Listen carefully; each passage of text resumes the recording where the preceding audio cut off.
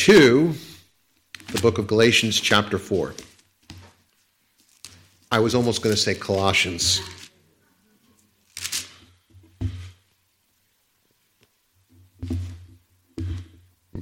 And today we have for our text Galatians chapter 4.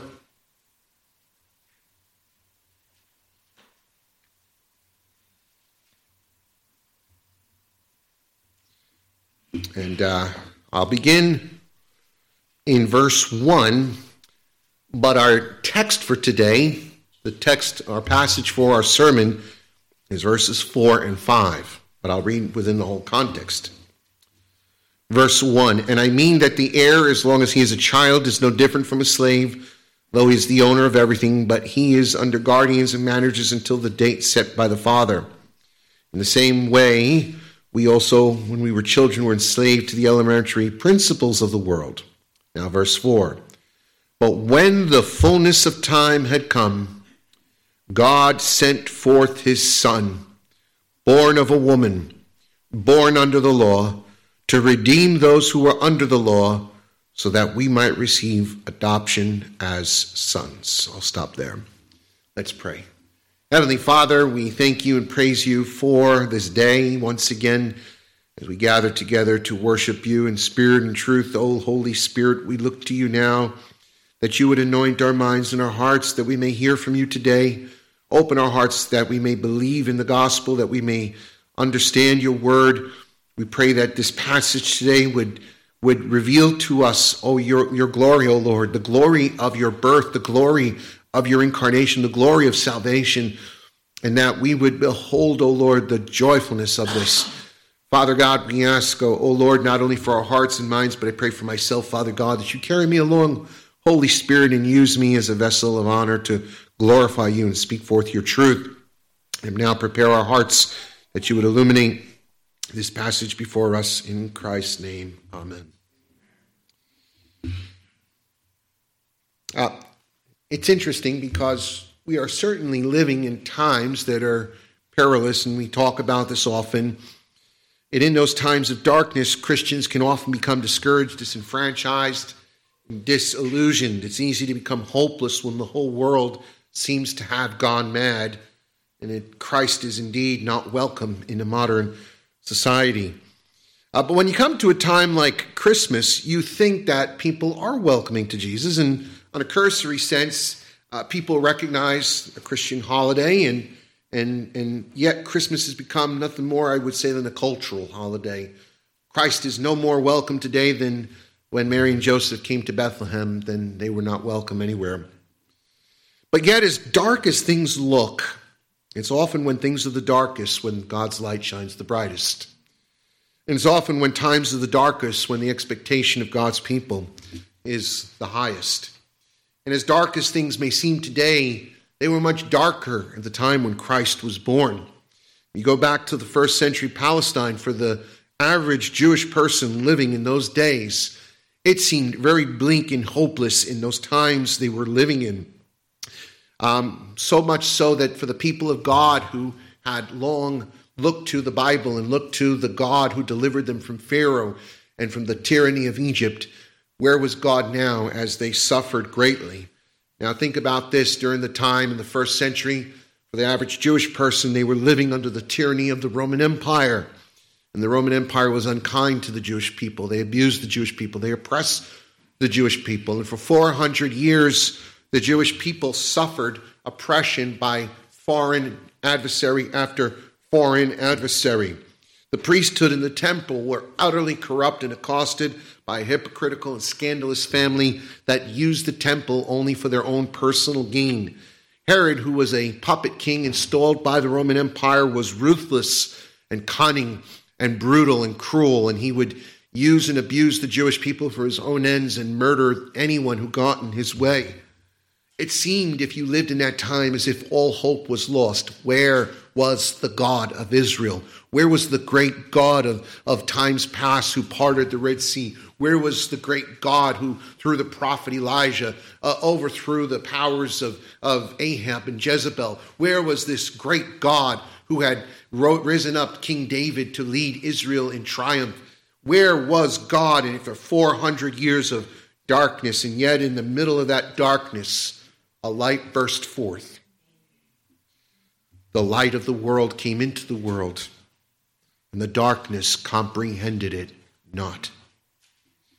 Not only did the stars align over Bethlehem, shining a great light over where the Son of God was to come into this world, but indeed the light of the world was shining forth, and his light was beginning to shine in the hearts of men. This is something I want to stress today that is important for us to understand, that no matter what's going on in the world, God is sovereign and in control of everything. Even the darkness, the Lord is sovereign over. And it's in that darkness often that God uses as the landscape in which to beautify and glorify himself in that darkness. And so today we want to look at this passage before us because it tells us something about God's intervention. It tells us about when God sent his Son to the world. And it tells us that it happened at just the right time. And see, that's one of the main themes of our messages today, that God's timing is always right on time. He's never too late and he's never too early. God is always on time. We may rush. We may want him to act quickly. We live as finite beings in a very small, constrained universe, constrained by time and space. But God is unlimited. He's not limited by anything. God exists outside of time and space. And so when God intervenes and comes into time and space and invades time and space, it is always the right time. And so with that, we're going to look at 4 things that describe the coming of the Lord into the world. Number 1, when he arrived. Number 2, where did he come from? Number 3, how did he get here? And number 4, why did he come? Those are our 4 points for today's sermon. The first point is, when did it happen? When did Christ come into the world? Well, we date it back about 2,000 years ago, 2020. We date our calendar, the 2022, based on the birth of Christ, give or take a few years. And so we understand it's been quite a while ago. But historically and biblically speaking, it was what the scripture says, in the fullness of time. In the fullness of time. In the fullness of time, God sent his Son into the world.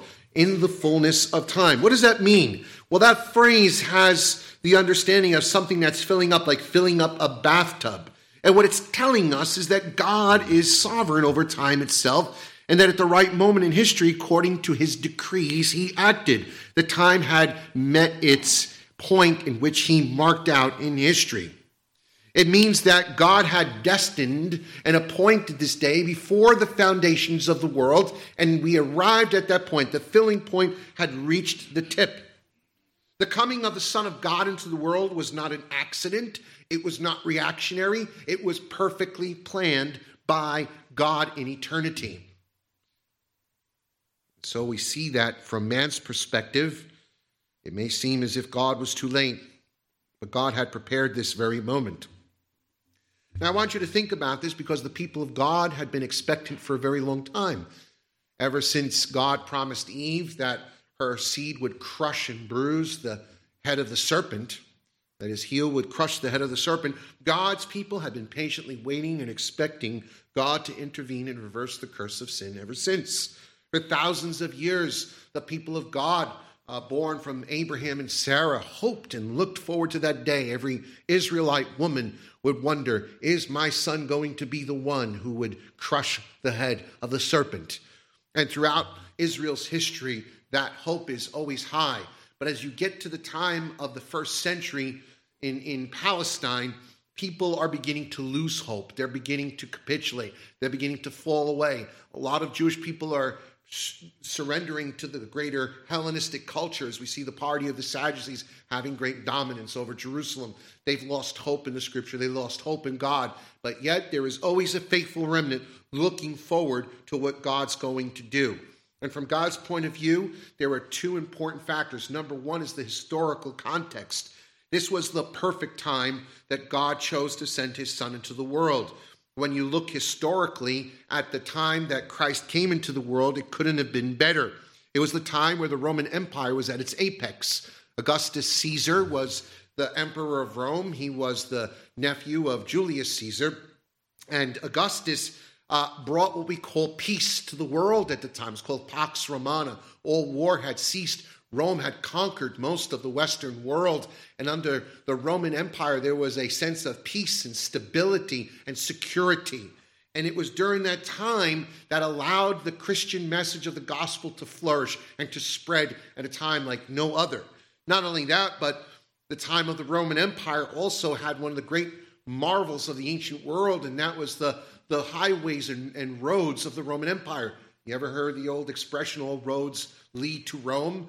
It was in that historical context that no other empire in the ancient world, no other civilization in the ancient world had such a sophisticated system of roadways that were ahead of its time in terms of engineering. And what it did was it allowed the Roman military to move rapidly when there was a necessity to defend the Roman Empire. But on the occasion when Rome was not at war, and at this time was under peace, it allowed people to travel all throughout the Roman Empire with security and safety and to be able to go from town to town. It was very much what we live in today. It was a modern marvel. Yet it was through these roads that the gospel was able to flourish all throughout the ancient world. It was also a time of great clarity. There was one common language spoken in that day, and that was Koine Greek. The word koine literally means common. It was the common language, just like English is the language that the universal language spoken in the world today. No matter what country you go to, people know some English. It's the common language. It's the most used language in the world. In the ancient world, Greek was the most commonly used language. And so this was a time where God could send out his message in one language under this empire where everybody had a common language and could travel easily, and they could understand God's word.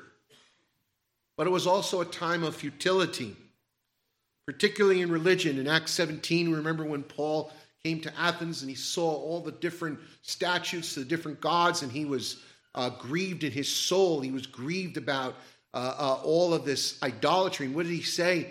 You know, he appealed to them. He said, I saw the statue to the unknown God. There was this futility of the pagans. They were without hope. They worshipped in futility all of these deities that they had created and devised, and that left them with a sense of, well, where are we going? Will the gods be pleased? Will they punish us? And so the gospel brings a message that there is one God, one creator, and one mediator between man and God, the Lord Christ Jesus. Combine all of these elements and you have a particularly unique time in history when God intervenes and with the message of his salvation. It couldn't have been a better time. But also from a biblical point of view, there is God's prophetic calendar. If there's one thing we learn is that God foreordains all that comes to pass, and he tells us about it. Now, last year I was preaching through the prophet Daniel, and I remember we came to Daniel chapter 9, verse 24 through 26 about the 70 weeks prophecy. Now, I'm not going to rehash all that. It's a lot of technicalities. But one thing, depending on whatever view you take about it, the prophecy cannot be denied that it brings us approximately from the time that Daniel received the prophecy or the time of Cyrus to approximately the birth or the death of Christ. It is remarkable, the timing. It tells us that God had given Daniel a vision that God was going to send his son, who was going to bring his son into this world, and it came to pass. But we also look at the prophetic utterances in Isaiah 9 or in Isaiah 7, and all these prophecies tell us that God is going to intervene. He's going to do something, and it's going to happen in his timetable. And so in this history, this time in history, God had intervened. Now, I think it's important that we understand something here, is that we as God's people need to be patient. Christ came once, but he's coming back again. And just as in his first coming, it seemed like things were very dark and dismal and hopeless, that's exactly what the Bible said is going to happen right before his second coming. Things are going to become dark and dismal and hopeless. Once again, people will grow faint. It says in Matthew 24, in those days that, even if it was possible, even the elect would fall away. But it's not possible. And God's elect will hold on, but it'll be so trying, it'll be so difficult that even God's people want to fall away in those days. And we're seeing that great falling away take place. The Bible tells us before the second coming of Christ, there will be a great falling away. But as bad as things get, we have to remember God is patient. 2 Peter 3, verses 8 through 9 says, do not overlook this one fact, beloved, that with the Lord 1 day is as 1,000 years, and 1,000 years is 1 day. The Lord is not slow to fulfill his promise, as some count slowness, but is patient towards you, not wishing that any should perish, but that all should reach repentance. We wish for Christ's return, don't we? Come, Lord Jesus, come even now. But God is not in a rush. The day has been marked out in his calendar, and he's going to come when he is ready. But in the meantime, he's giving us a chance to repent. He's giving us a chance to repent. So the second point we want to look at, so we know when it happened. Now the next question is, what happened? What happened in Bethlehem? What happened 2,000 years ago when Christ came into the world? Well, it tells us here, God sent forth his son. All right, God sent forth his son. So this tells us not only what happened, but where did he come from, right? So there's two questions that are answered here. What happened and where did Jesus come from? Did Jesus just appear in the world? Was this the beginning of Christ? Or did Christ have a pre-existence? This is something, as I said, was a struggle in the early church. But it's important to understand that the word sent here, the word sent in the Greek, which is exapesteline, literally means to be sent out from a previous state. That's what the word means, to be sent out from a previous state. And what Paul is doing here is making sure that those who read his letter understand that the life of Jesus did not begin in Bethlehem, but that he always existed as the eternal Son of God in heaven with the Father. God sent the Son. And this tells us that just as the Father and Son existed together eternally forever, Jesus was begotten and not made, but he is of one essence with the Father and dwelt with the Father, and the Father and the Son made a covenant that the Son would be the agent to come into the world to reconcile man to God. Now, I want you to think about that. Did you ever wonder, did you exist before you were born? Did any of your kids ever ask you, where was I before I was born? Well, the truth is, we didn't exist before we were born. We came into existence when God brought life to the creation of a group of cells that join together and begin to multiply. God gives the soul and we become a human being. Life begins at conception. But I want you to realize this, that before Jesus was born of Mary, he always existed as the person of the Son of God. That's the concept of the incarnation. Now, just to give you some biblical background to this, let's look at the Gospel of John, which I think tells us a lot about the pre-existence of Christ. And I have a few Bible verses I want to read. In John's Gospel, chapter 1, verse 1 through 3, it's probably very well known. In the beginning was the Word. That Word is Christ. It's capital W, the Logos, the very expression of God himself. And the Word was with God, and the Word was God. He was in the beginning with God, and all things were made through him, and without him nothing was made that was made. Jesus is the agent of creation. He is the one through whom God created all things. He is both God and with God. He is God the Son with God the Father. He is one with the Lord. And so we understand that Jesus is not this created being that suddenly came into existence, but he eternally always existed with God. When Nicodemus was questioning his teaching on being born again and the new birth, what did Jesus say to him? In John chapter 3, verse 12, he says, I've told you earthly things and you do not believe. How can you believe if I tell you heavenly things?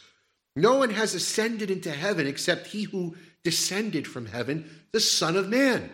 You know what he's telling Nicodemus? I'm from heaven. You're from earth. You can't get what I'm saying because we're from two different realities. If you can't figure out what I'm telling you, which is very plain and simple, you will never understand heavenly realities. In John chapter 8, verse 23, when Jesus is confronted by the Pharisees, he says to them, "You are from below. I am from above. You are of this world. I am not of this world. I told you that if you die in your sins, for unless you believe in me, unless you believe that I am he, you will die in your sins." What is Jesus saying to them? He's saying, I'm going somewhere where you can't go. Where are you going? I'm going where I came from. You're from here. And unless you repent and believe in me, you will die in your sins. That means you will be separated from me forever. Jesus originates from heaven. And then, of course, I think the greatest verse in John's gospel that tells us about Christ's preexistence in heaven is John 17, 4 through 5. In his high priestly prayer before he's about to die, he's praying to God the Father. He's praying about his upcoming atoning work. He's praying for his people. He's praying for those who would believe in the future. But notice what he says to his Father at that moment with the impeding of his death and suffering. He says this in verse 4 through 5, "I have glorified you on earth. I have accomplished the work that you gave me to do. Now, Father, glorify me in your presence with the glory I had with you before the world existed." Hallelujah. Jesus existed in heaven with the Father. He was glorified in his presence with all the angels before anything ever existed. The point is, Jesus' divine origin, he was sent into this world. He didn't just come into existence. He was sent by the Father. Now, the condescension of Christ into the world is often described by theologians as the first step of Christ's humiliation. When we talk about the humiliation of Christ, we're talking about that he who is the Son of God, who sits at the right hand of the Father, who is God himself, the very God of the Bible, who reigns and rules and created everything that existed. He created you and me. He created the wood that these pews are made of. He created the dirt that formed the cement of this building. God, in the Son, created everything. And he left that heavenly throne room and came here to be part of his creation. He took on human flesh, this deteriorating flesh that turns to dust when we die. He took it on. He took on the weakness of the human nature, and he dwelt amongst us. That's humiliation. That's degradation. And it was only the first step because Christ lived a life of suffering. He knew what it was to be weak. He knew what it was to be tired. He knew what it was to be hungry. He knew what it was to feel rejected. He knew what it was to be hurt by people he loved. He knew what it was to be treated unfairly. He knew what it was to suffer unkindness. He knew what it was to be tortured and to be bullied and to be beat up and to be brutally tortured. And he knew what it was to die. He tasted death for us. God became a man to die. The very thing we fear the most, the very concept that as human beings we want to avoid talking about or thinking about, death. It's terrifying, the cessation of life. God came into this world and died for you and me. I want you to think about that. It tells us that Christ came into this world not to be served, but to serve and give his life a ransom for many. Mark 10:45. This humiliation of Christ is also a reminder for us that we are to have the same mind of Christ. If Christ humbled himself and was willing to degrade himself to such an extent, then how should we be? Are we so proud and arrogant and have our chests so puffed out that we think everybody owes us and we demand people serve us and we demand people bow to our whims? Who are we? Listen to Philippians 2:5-8. Have this mind among yourselves, which is yours in Christ Jesus, who, though he was in the form of God, did not count equality with God a thing to be grasped. He emptied himself by taking the form of a servant, being born in the likeness of men and being found in human form. He humbled himself by becoming obedient to the point of death, even the cross. Jesus came from heaven, and he came into this world as an act of humiliation, the beginning of a humiliation that would only lead to his exaltation when God would raise him from the dead.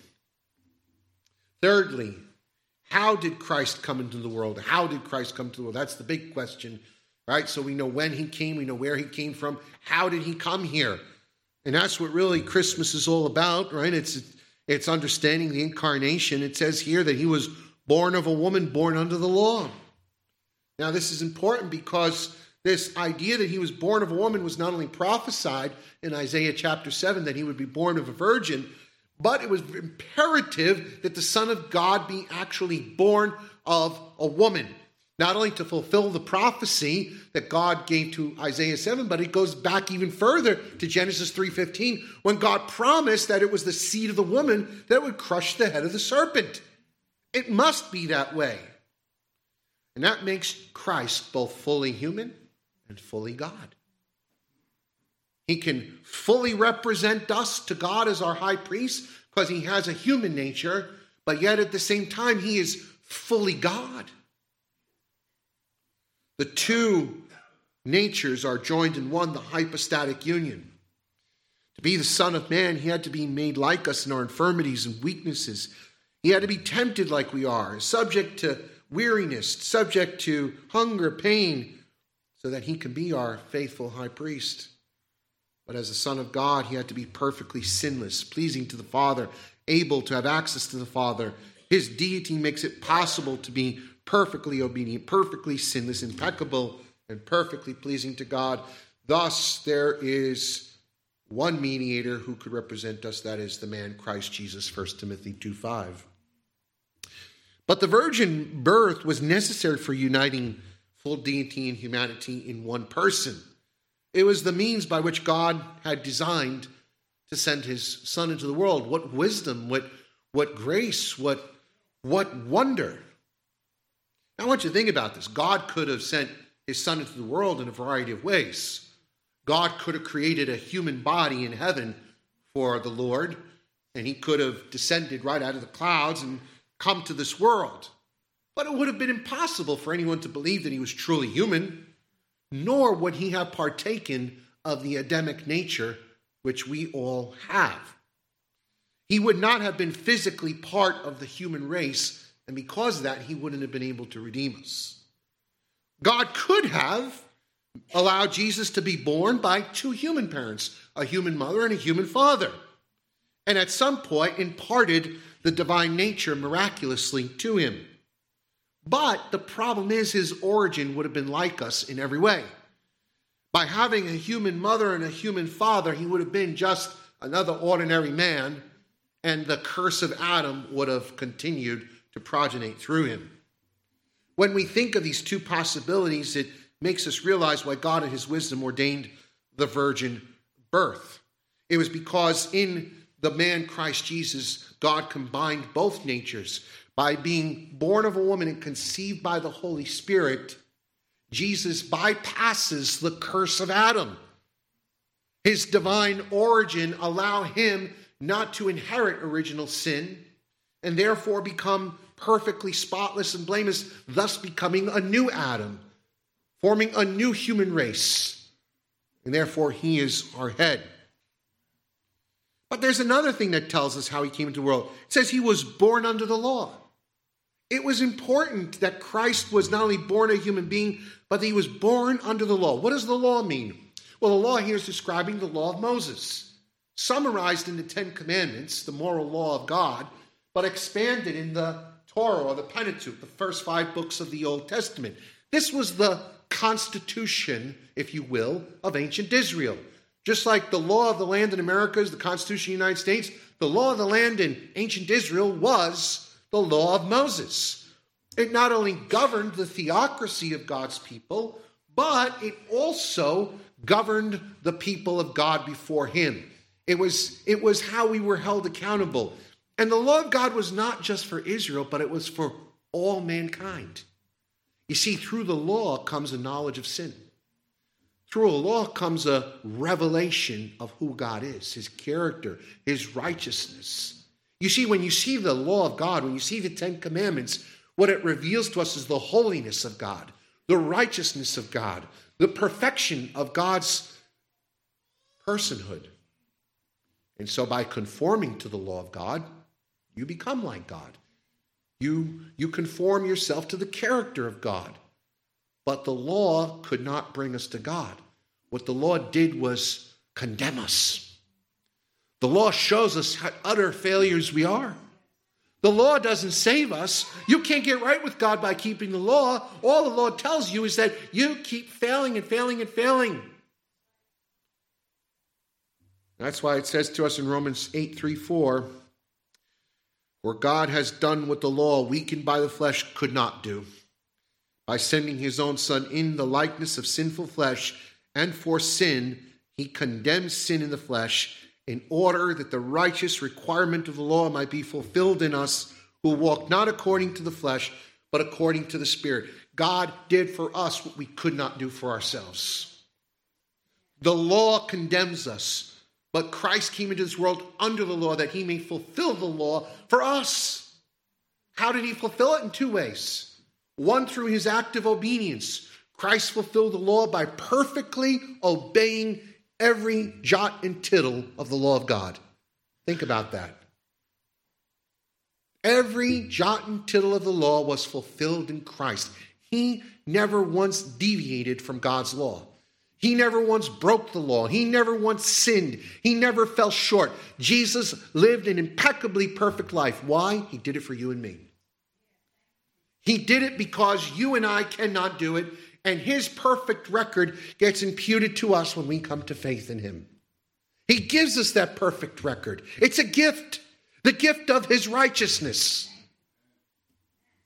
And therefore, when we stand before God, we don't stand just as forgiven, but we stand as righteous because we are clothed in the righteousness of Christ. That's the gift of Christmas. But secondly, it's also his passive obedience. You see, the law demanded the death penalty for lawbreakers. When you go through the Old Testament, it is amazing how many laws required the death penalty. A lot of people died under the Old Covenant because it's very simple. Whoever breaks the law dies. God takes sin seriously, and the only penalty for sin is death. For the wages of sin is death, but the free gift of God in Christ Jesus is eternal life. And so, with the condemnation of the law, Jesus satisfied the wrath of God by dying in our place. He fulfilled God's plan and thus fulfilled the law. And that brings me to my final point. Why he came, verse 5. He came to redeem those who are under the law, so that we may receive adoption as sons. He did it for you and me. The truth of the matter is all humanity is under the condemnation of the law, not just Israel. We are all under bondage to the law. Listen to Romans chapter 3:19. It says, "We know that whatever the law says, it speaks to those who are under the law, so that every mouth may be stopped." Think about that. "And the whole world may be held accountable to God. For by the works of the law, no human being will be justified in his sight, since through the law comes knowledge of sin."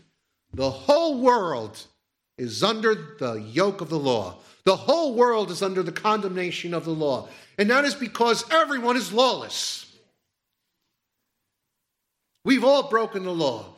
James 2 tells us if you've broken one of the commandments, you've broken all of them. And we're all guilty. We're all condemned.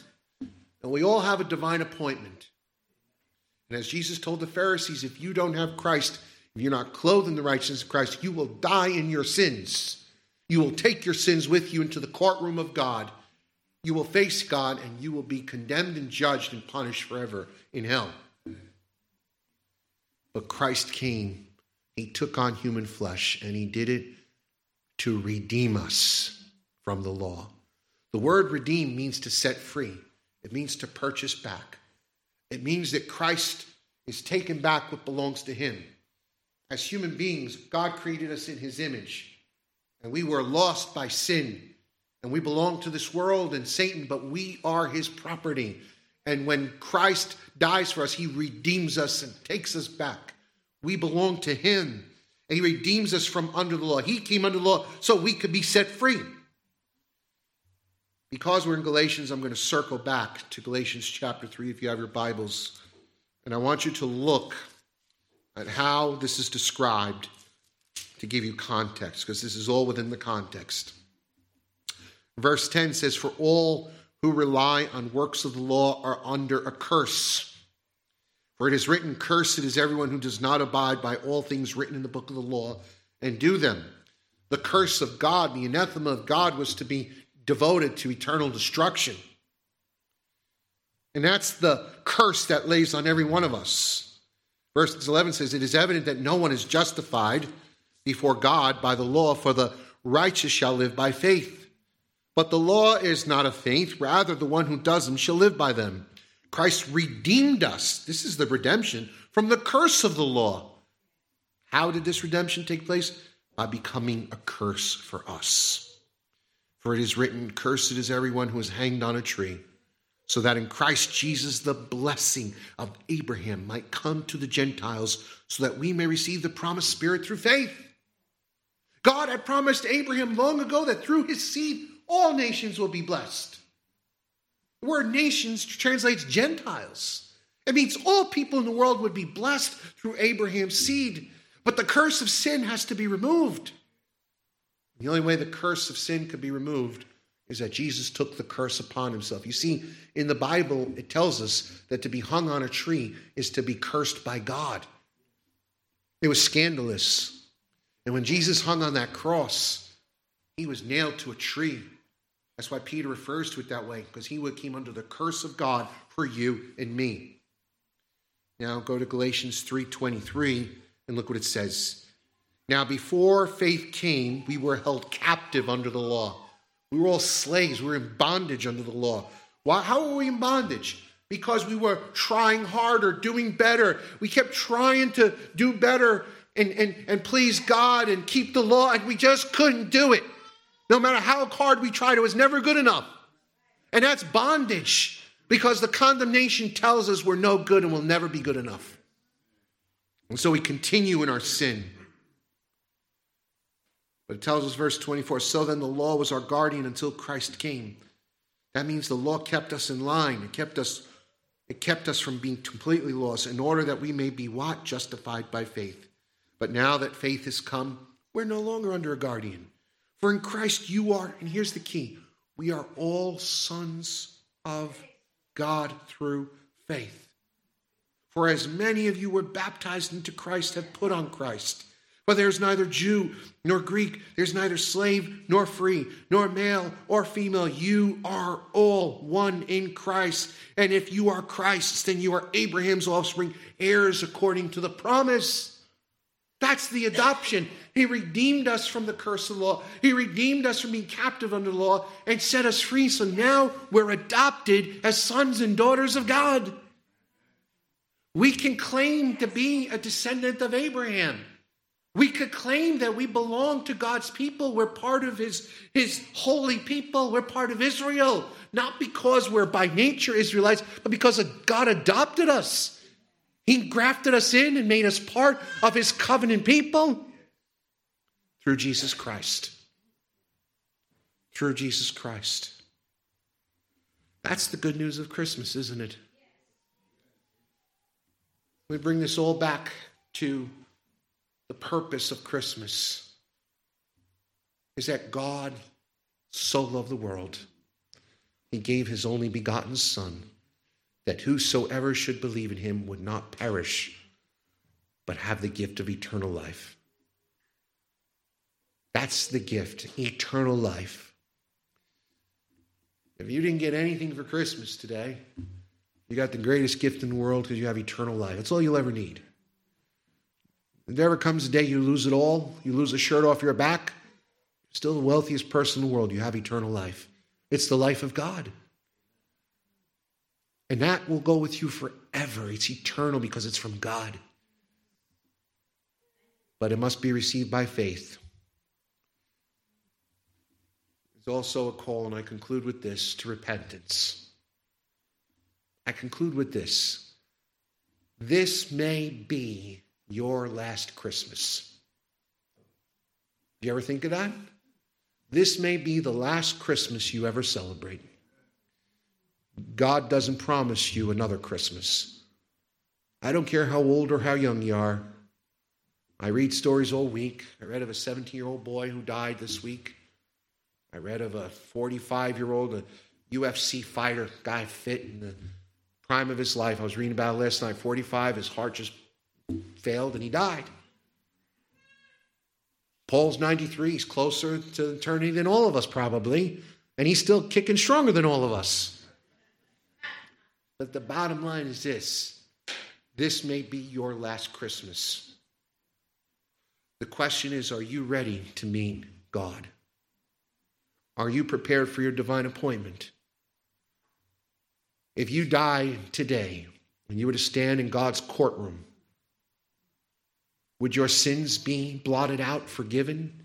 Would you have acceptance with God? Or would you find that you are with sin, unforgiven? Would you die in your sins? Would you face eternal judgment forever because no matter how much you heard it, you refused and failed to believe in the gospel, to repent of your sin? You chose willingly to rebel against God, to play church, to think you fool God and fool others, and then you find on Judgment Day you've only fooled yourself. This may be your last Christmas. I urge you not only to believe upon the Lord Jesus Christ, but to receive Christ. Receive the gift of eternal life. Believe in him. Trust in him. Turn from your sins. And may the joy and the hope of Christmas, may the light of Christ shine in your hearts. Let's pray. Father in heaven, we thank you for this time. Thank you for your word. Message we all need to hear.